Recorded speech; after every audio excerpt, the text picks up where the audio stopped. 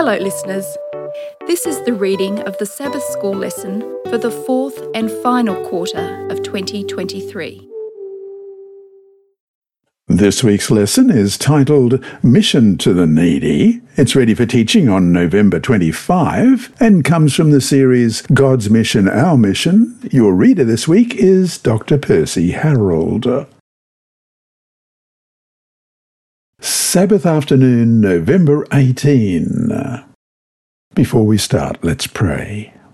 Our Heavenly Father, we thank you that we've heard the story of the rich young ruler. We've heard the story of the Good Samaritan. And Lord, we just thank you that in your word, not only do we have these stories, but we have the messages that come from them, that we as individuals, we as a church, have an opportunity to share your love and your grace with those around us in both practical and spiritual ways. And Lord, as we open your word this week, we pray for your blessing on us, wherever we're listening, in all the corners of the earth, listening to the reading of the Sabbath School lesson this week. We just want to thank you that your Holy Spirit can guide us and bless us as we open your word. May it speak to us so well today that we will know that Jesus is our Saviour and we are his representatives here, and that we can at any time cast our cares upon you. And today I'd like to pray for Joan Skinner and for Kili Kip Kirui and Esther and Sharono, part of her family, and Cheryl and Alvarado Gatinio and family. And from Kenya, Kenya Harisi and her son and Nelson, and also her extended family. And Nokuzola Ramanwana, who is battling poverty, and there is problems with the family with alcohol and drugs and a recent court case. Lord, we just pray that your hand will be there, that your comfort will be there, and the strength that you can give will be available to that family and to each one of us as we open your word this week. We pray in Jesus' name. Amen. Our memory text this week is Matthew 25 and verse 40. And the king will answer and say to them, Assuredly I say to you, inasmuch as you did it to one of the least of these, my brethren, you did it to me. Let's read that again, Matthew 25 and verse 40. And the king will answer and say to them, Assuredly I say to you, inasmuch as you did it to one of the least of these, my brethren, you did it to me. Luke 5:17-26 provides many illustrations of how God is helping those in need. Sometimes God uses others to help us, or he uses us to help others. This work can be challenging, but it brings great rewards. By helping those in need, we are modeling the ministry of Jesus Christ. Sometimes it's easy to tell who is in need of help. At other times, it is difficult to know. Whatever the situation, we are called to be God's helpers for all people in need, regardless of their background. Let's read Luke 5, verses 17-26. Now it happened on a certain day, as he was teaching, that there were Pharisees and teachers of the law sitting by, who had come out of every town of Galilee, Judea, and Jerusalem. And the power of the Lord was present to heal them. Then, behold, men brought on a bed a man who was paralyzed, whom they sought to bring in and lay before him. And when they could not find how they might bring him in because of the crowd, they went up on the housetop and let him down with his bed through the tiling into the midst before Jesus. When he saw their faith, he said to them, Man, your sins are forgiven you. And the scribes and the Pharisees began to reason, saying, Who is this who speaks blasphemies? Who can forgive sins but God alone? But when Jesus perceived their thoughts, he answered and said to them, Why are you reasoning in your hearts? Which is easier to say, Your sins are forgiven you, or to say, Rise up and walk? But that you may know that the Son of Man has power on earth to forgive sins. He said to the man who was paralyzed, I say to you, Arise, take up your bed, and go to your house. Immediately he rose up before them, took up what he had been lying on, and departed to his own house, glorifying God. And they were all amazed, and they glorified God, and were filled with fear, saying, "We have seen strange things today." Whatever the situation, we are called to be God's helpers for all people in need, regardless of their background. The Bible encourages us to draw close to strangers, and by winning their confidence, we can learn better ways of helping them find Jesus. In this week's lesson, our topic, Mission to the Needy, shows that God has a plan to reach those who might be needy in any number of ways. Their needs might be physical, emotional, financial, or even social. That is, some might be deemed as outcasts from their community or family. Whatever the needs are, we must be ready to do what we can to help. This is a central part of what it means to be a Christian and what mission must include.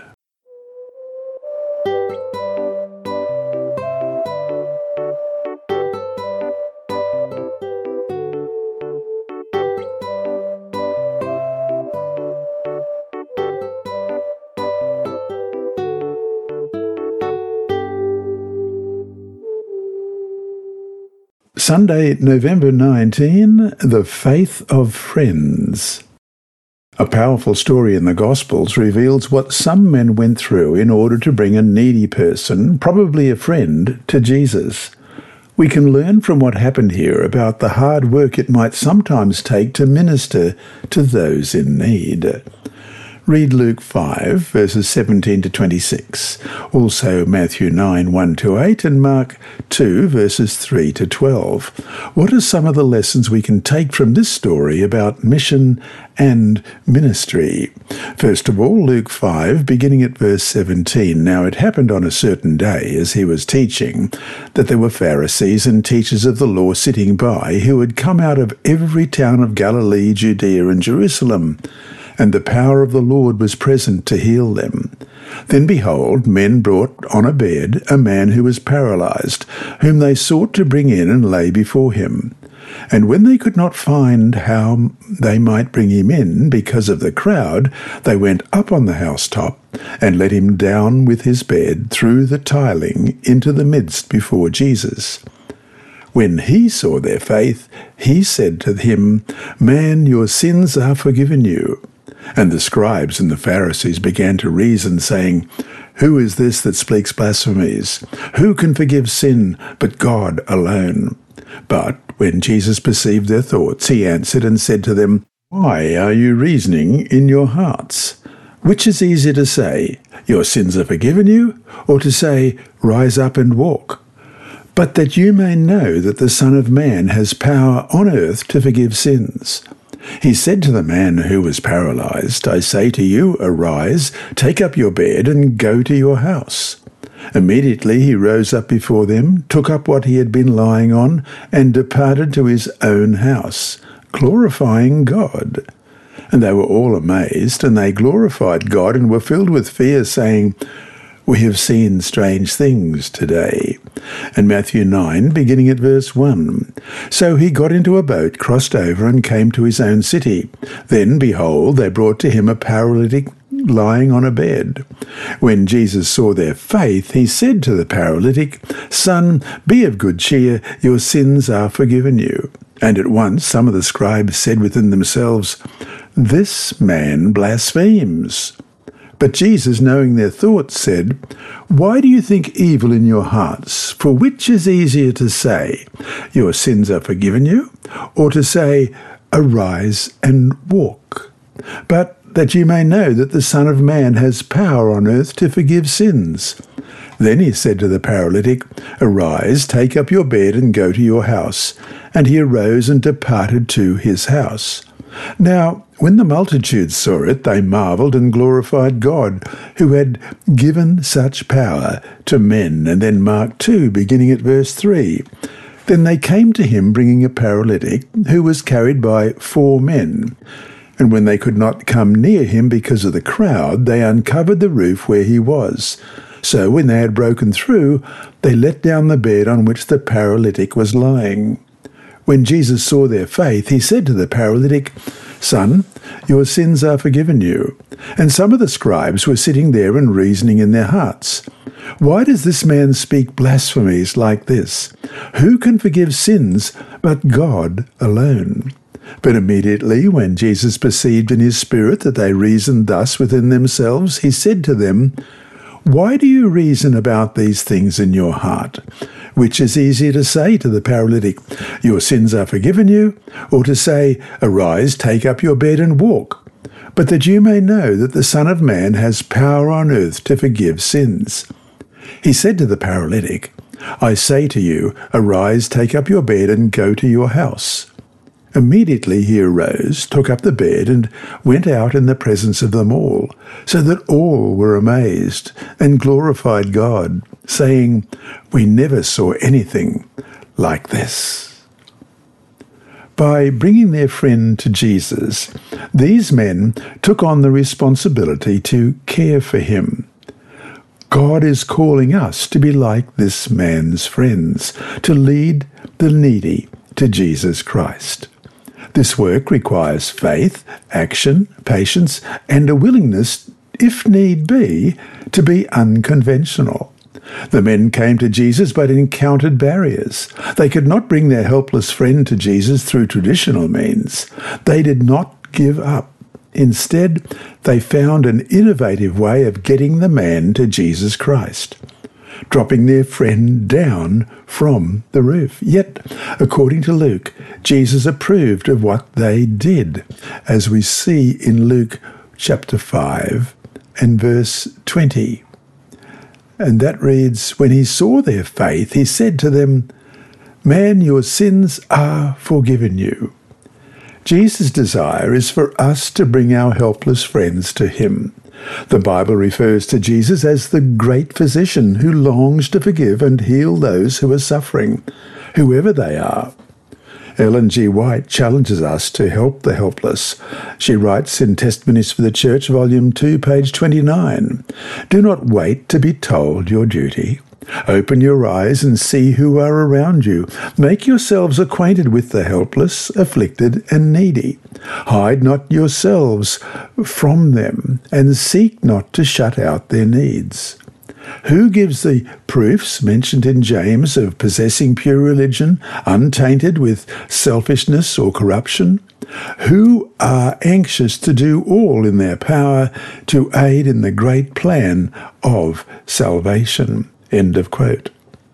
Jesus himself demonstrates how to help the helpless and is calling us to do the same. First, we become their friends. Then we learn about their needs. And finally, we lead them to Jesus, who is the only one who can help them. This is what the men in this story did.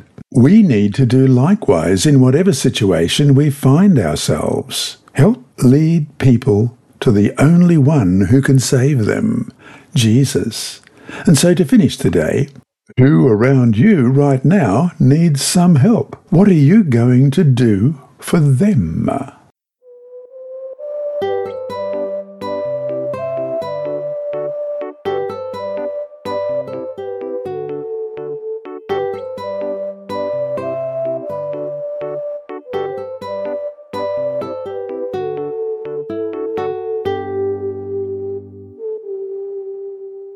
Monday, November 20, Christ's Method Alone.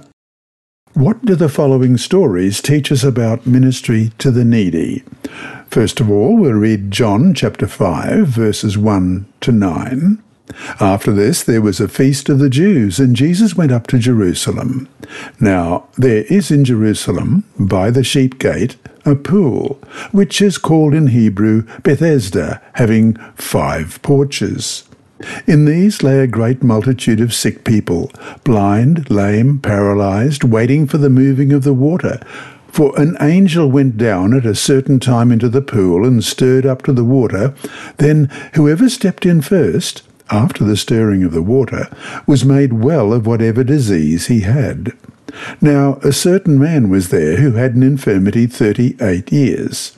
When Jesus saw him lying there and knew that he already had been in that condition a long time, he said to him, "Do you want to be made well?" The sick man answered him, "Sir, I have no man to put me into the pool when the water is stirred up, but while I am coming, another steps down before me." Jesus said to him, "Rise, take up your bed, and walk." And immediately the man was made well, took up his bed, and walked. And that day was the Sabbath. And then in Mark chapter 1, verse 23 to 28, "Now there was a man in their synagogue with an unclean spirit, and he cried out, saying, 'Let us alone. What have we to do with you, Jesus of Nazareth?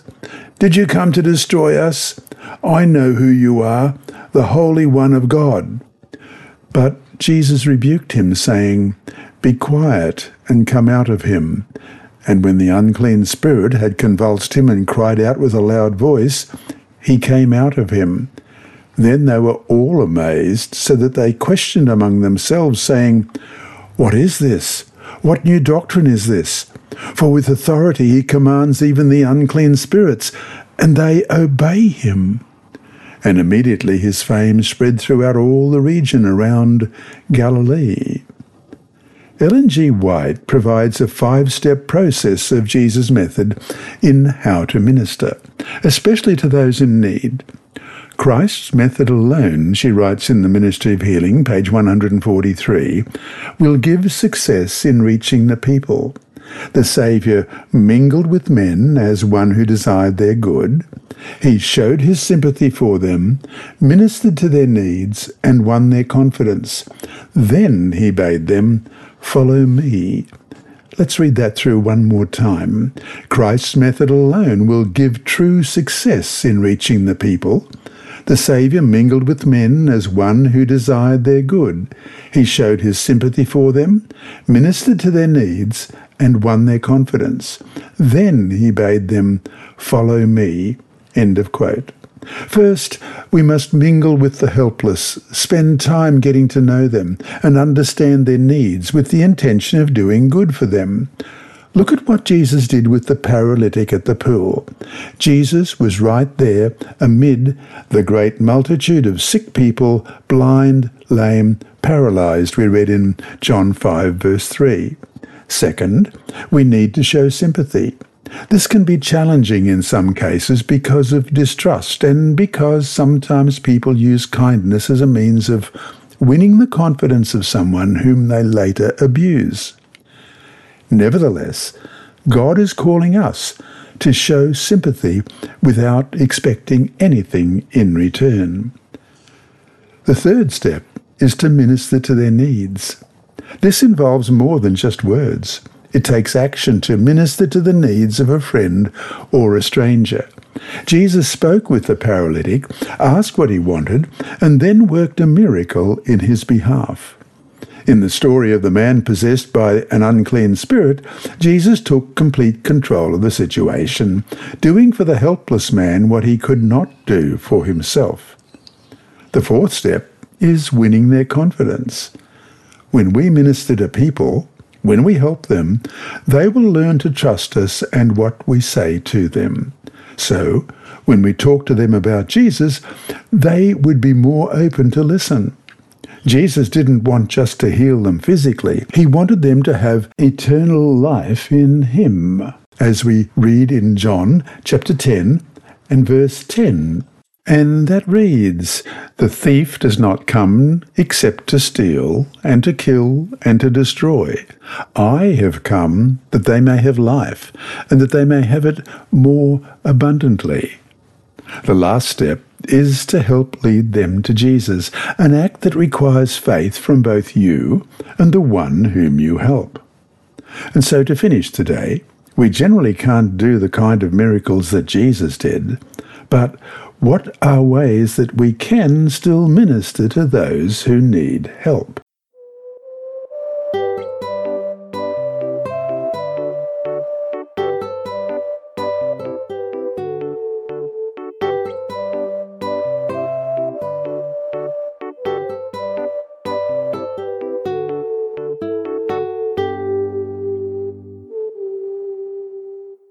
Tuesday, November 21. Refugees and Immigrants.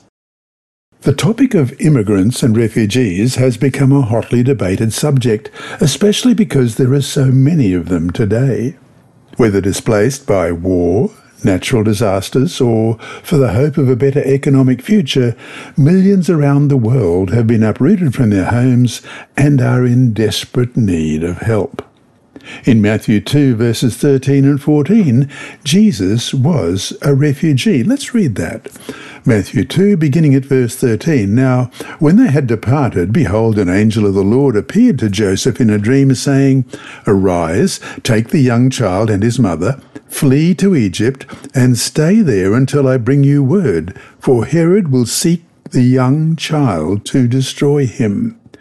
When he arose, he took the young child and his mother by night and departed for Egypt. His earthly parents, Joseph and Mary, were forced to flee Bethlehem by night and seek refuge in Egypt to escape the murderous hand of Herod. The Bible says nothing about their experience in Egypt, but it's not hard to imagine that it had its challenges. Perhaps some of the same challenges that refugees face today as well. In fact, somewhat parallel to how Jesus' family sought asylum in a foreign land, many Muslims, Buddhists, Hindus, Christians, and non-religious persons are seeking asylum in new lands today as well. Generally speaking, it is easier to make friends with individuals from our own culture and language group because we share many things in common. It is more challenging, however, to find common ground with immigrants and refugees who look different from us, who do not speak our language, who do not share the same religious values, and do not eat similar food. The gospel calls us to get out of our ethnic, national, and cultural comfort zones and to reach out to those in need, regardless of how different from us they might be. Read Deuteronomy chapter 10, verse 19, Psalm 146, verse 9, Romans 12:13, and Leviticus 23, verse 22. What's the important theme here for us to remember? Deuteronomy chapter 10 and verse 19, Therefore love the stranger, for you were strangers in the land of Egypt. Psalm 146, verse 9, The Lord watches over the strangers, he relieves the fatherless and widow, but the way of the wicked he turns upside down. Romans 12, verse 13, Distributing to the needs of the saints, given to hospitality. Leviticus 23, verse 22, When you reap the harvest of your land, you shall not wholly reap the corners of your field when you reap, nor shall you gather any gleaning from your harvest. You shall leave them for the poor and for the stranger. I am the Lord your God. How can we minister to immigrants and refugees? It is difficult because in some countries it may not be politically correct to mingle with or help these people.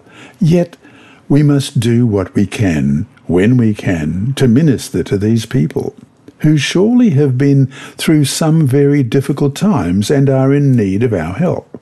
So, to whatever degree we can, we must help. Begin with prayer, then seek information on immigrants and refugees. Many places have organisations that care for them.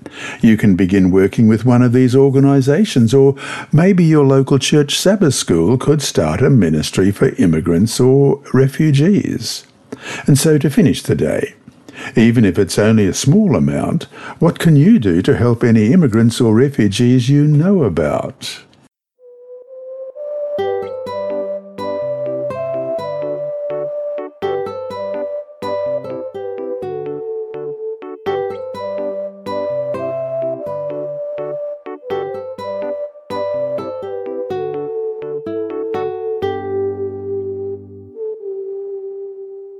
Wednesday, November 22, to help the hurting.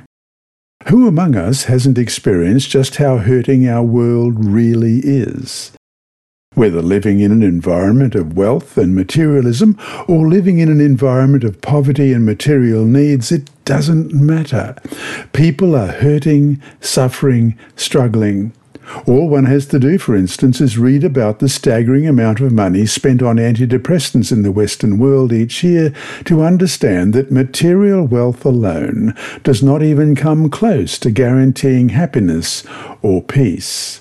As we read in Luke 4:18, "The Spirit of the Lord is upon me, because he has anointed me to preach the gospel to the poor. He has sent me to heal the brokenhearted, to proclaim liberty to the captives and recovery of sight to the blind, to set at liberty those who are oppressed." What does this teach us about what Jesus did and what we too, in our own sphere, should be doing for those in need around us? God is calling us to meet the needs of all people, even though we don't know when or if they will ever accept Jesus. Though reaching them for Jesus is the foundation of our mission, we need to help those in need purely because they need help.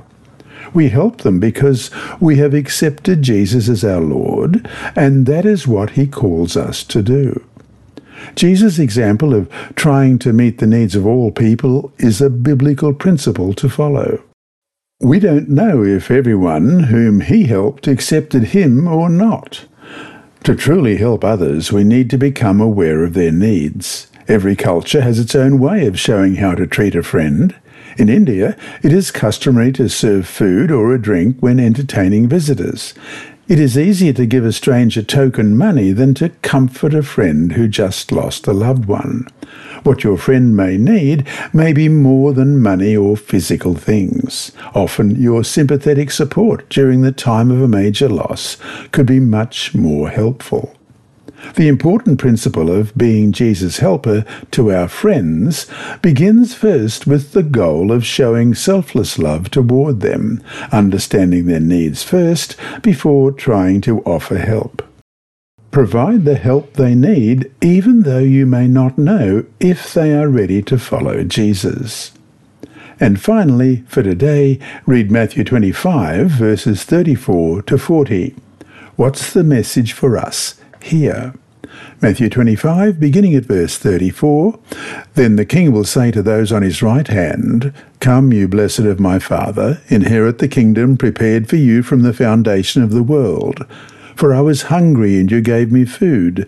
I was thirsty, and you gave me drink. I was a stranger, and you took me in. I was naked, and you clothed me. I was sick, and you visited me. I was in prison, and you came to me.' Then the righteous will answer him, saying, 'Lord, when did we see you hungry and feed you, or thirsty and give you drink? When did we see you a stranger and take you in, or naked and clothe you? Or when did we see you sick or in prison and come to you?' And the king will answer and say to them, 'Assuredly I say to you, inasmuch as you did it to one of the least of these my brethren, you did it to me.'"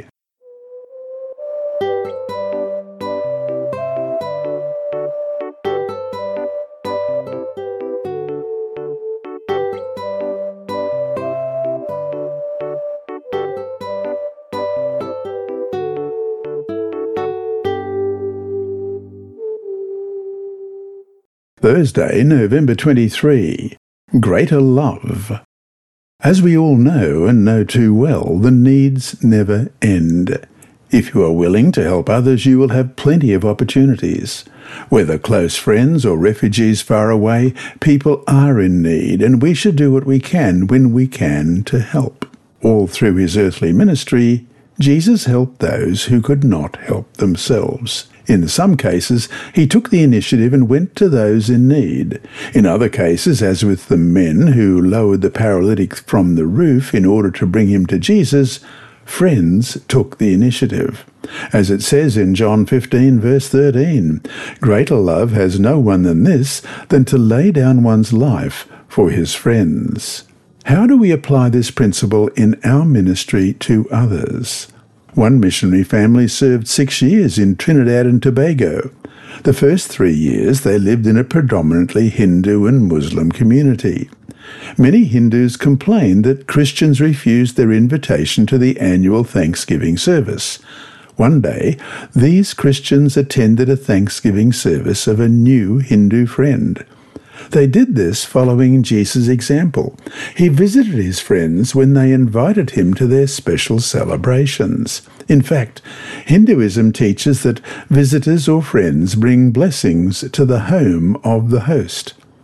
Let's make an attempt to begin making a friend this week by being a blessing to someone. First, survey your context, community, village, or city. Do you know of any refugee or immigrant living there? How about the people that live on your street? Do you know them all? Regardless of your situation, making friends with a stranger is not an easy task. Let's pray and ask God for help. He knows everyone and knows the stranger that you can become friends with. Remember, the goal is to be their friend so that you can help by leading them to God for help. And that brings us to challenge. Learn about foreigners or non-Christians who live in your country. JoshuaProjects.net is a good place to survey unreached people groups in your culture. Actually, I checked this and I was not able to find the page, but I needed to read it because it was there. And challenge up. Identify someone within your sphere of influence. Begin regularly praying for the person after answering the following questions. 1. Is this person my friend according to Jesus' model of friendship? 2. Do I know the needs of his or her life? And 3. How can I lead him or her to Jesus for healing?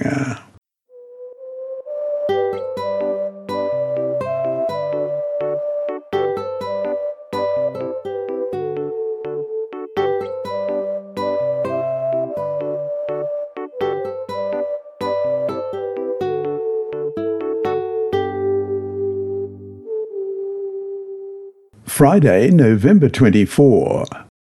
The Gospel writers recorded examples of Jesus' practice of building bridges with people from other cultures in order to save them.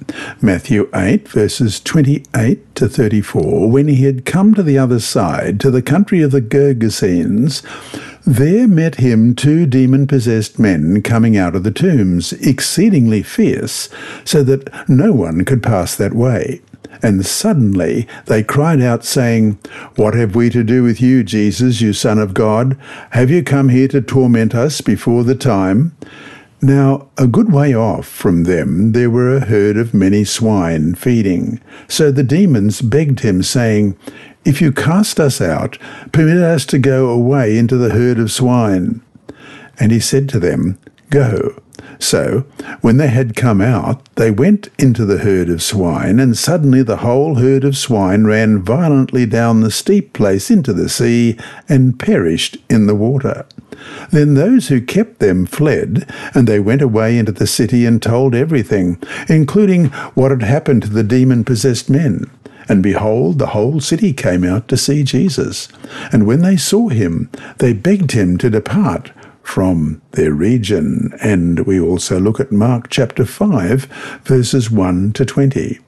Then they came to the other side of the sea, to the country of the Gadarenes. And when he had come out of the boat, immediately there met him out of the tombs a man with an unclean spirit, who had his dwelling among the tombs, and no one could bind him, not even with chains, because he had often been bound with shackles and chains, and the chains had been pulled apart by him, and the shackles broken in pieces.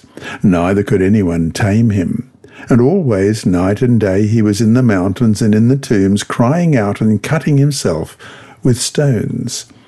When he saw Jesus from afar, he ran and worshipped him, and he cried out with a loud voice and said, What have I to do with you, Jesus, Son of the Most High? I implore you, by God, that you do not torment me. For he said to him, Come out of the man, unclean spirit. Then he asked him, What is your name? And he answered, saying, My name is Legion, for we are many. Also he begged him earnestly that he would not send them out of the country.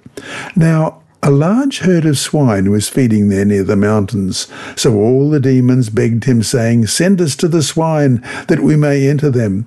And at once Jesus gave them permission. Then the unclean spirits went out and entered the swine. There was about 2,000. And the herd ran violently down the steep place into the sea and drowned in the sea. So those who fed the swine fled, and they told it in the city and in the country, and they went out to see what it was that had happened. Then they came to Jesus and saw the one who had been demon-possessed and had the legion, sitting and clothed and in his right mind, and they were afraid. And those who saw it told them how it happened to him who had been demon-possessed and about the swine. Then they began to plead with him to depart from their region. And when he got into the boat, he who had been demon-possessed begged him that he might be with him.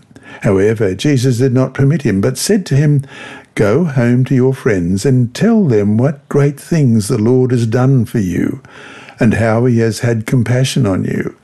And he departed and began to proclaim it in Decapolis all that Jesus had done for him, and all marvelled. Likewise, we also are called to make friends and minister to people from other cultures as well. Christ's death was for everyone, regardless of race, nationality, wealth, or background. This is a point we must never forget. And he himself is the propitiation for our sins, and not for ours only, but also for the whole world, we read in 1 John 2, verse 2. Ellen White writes in Advent Review and Sabbath Herald, October 15, 1895, "When the Lord bids us do good for others outside our home, he does not mean that our affection for home shall become diminished, and that we shall love our kindred or our country less because he desires us to extend our sympathies. But we are not to confine our attention and sympathy within four walls and enclose the blessing that God has given us so that others will not be benefited with us in its enjoyment." End of quote. The responsibility given to us to be a blessing to those outside our comfort zone, whether they are from another culture or just a helpless person, is a non-negotiable mandate from Jesus Christ himself, as you read in Acts chapter 1, verse 8, "But you shall receive power when the Holy Spirit has come upon you, and you shall be witnesses for me in Jerusalem and in all Judea and Samaria, and to the end of the earth." And he also said in Mark 11:17, "Then he taught, saying to them, Is it not written, My house shall be called a house of prayer for all nations? But you have made it a den of thieves."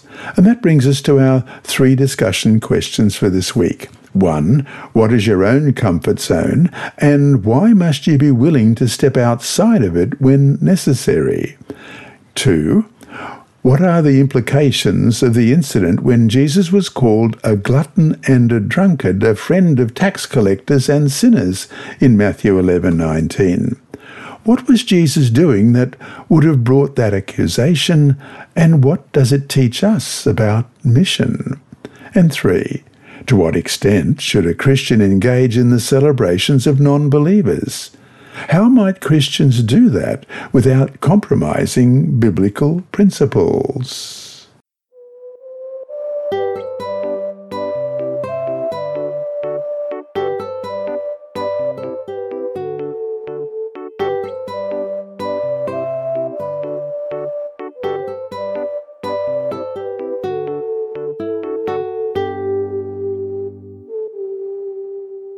Mission Path to Spain, Part 2 by Andrew McChesney. Only 5 families were at home when gunmen descended on a cluster of 9 houses occupied by Seventh-day Adventist pastoral families in Venezuela. Waving weapons, the attackers forced the families into a single house where they separated the men, women and children. Police arrived and surrounded the house, leading to a standoff that ended peacefully 10 hours later when, at 3 a.m., the gunmen fled into a forest behind the house. The wives and children of the 9 pastoral families were relocated after the 2016 attack. The pastors worked alone for several months as they waited for new placements. Several moved to other countries to serve as pastors. Louis Paver, who had served as a pastor for about a decade, wasn't sure what to do. Life had been difficult in economically volatile Venezuela before the attack. Money was tight and food was scarce. For 3 years he had been struggling to pay off a loan, but he couldn't even keep up with the interest payments, and the debt had swelled to $1,000. The hostage-taking was the breaking point for Louis's wife. The family of 5 had not been at home at the time of the attack, but his wife was left traumatized and she didn't want to live in Venezuela anymore. Louis agreed that the country wasn't safe, but he didn't feel right about leaving an unpaid debt. Louis prayed for a sign. He didn't usually ask for signs because he believed that God could lead without them, but he didn't know what else to do. Lord, if you work a miracle and help me pay this debt, that will be the sign for me to leave Venezuela, he prayed. The gunman had stolen things from all 9 houses, including Louis's. Being robbed was not unusual. Louis's home had been broken into many times over the past year, but he had not filed any insurance claims.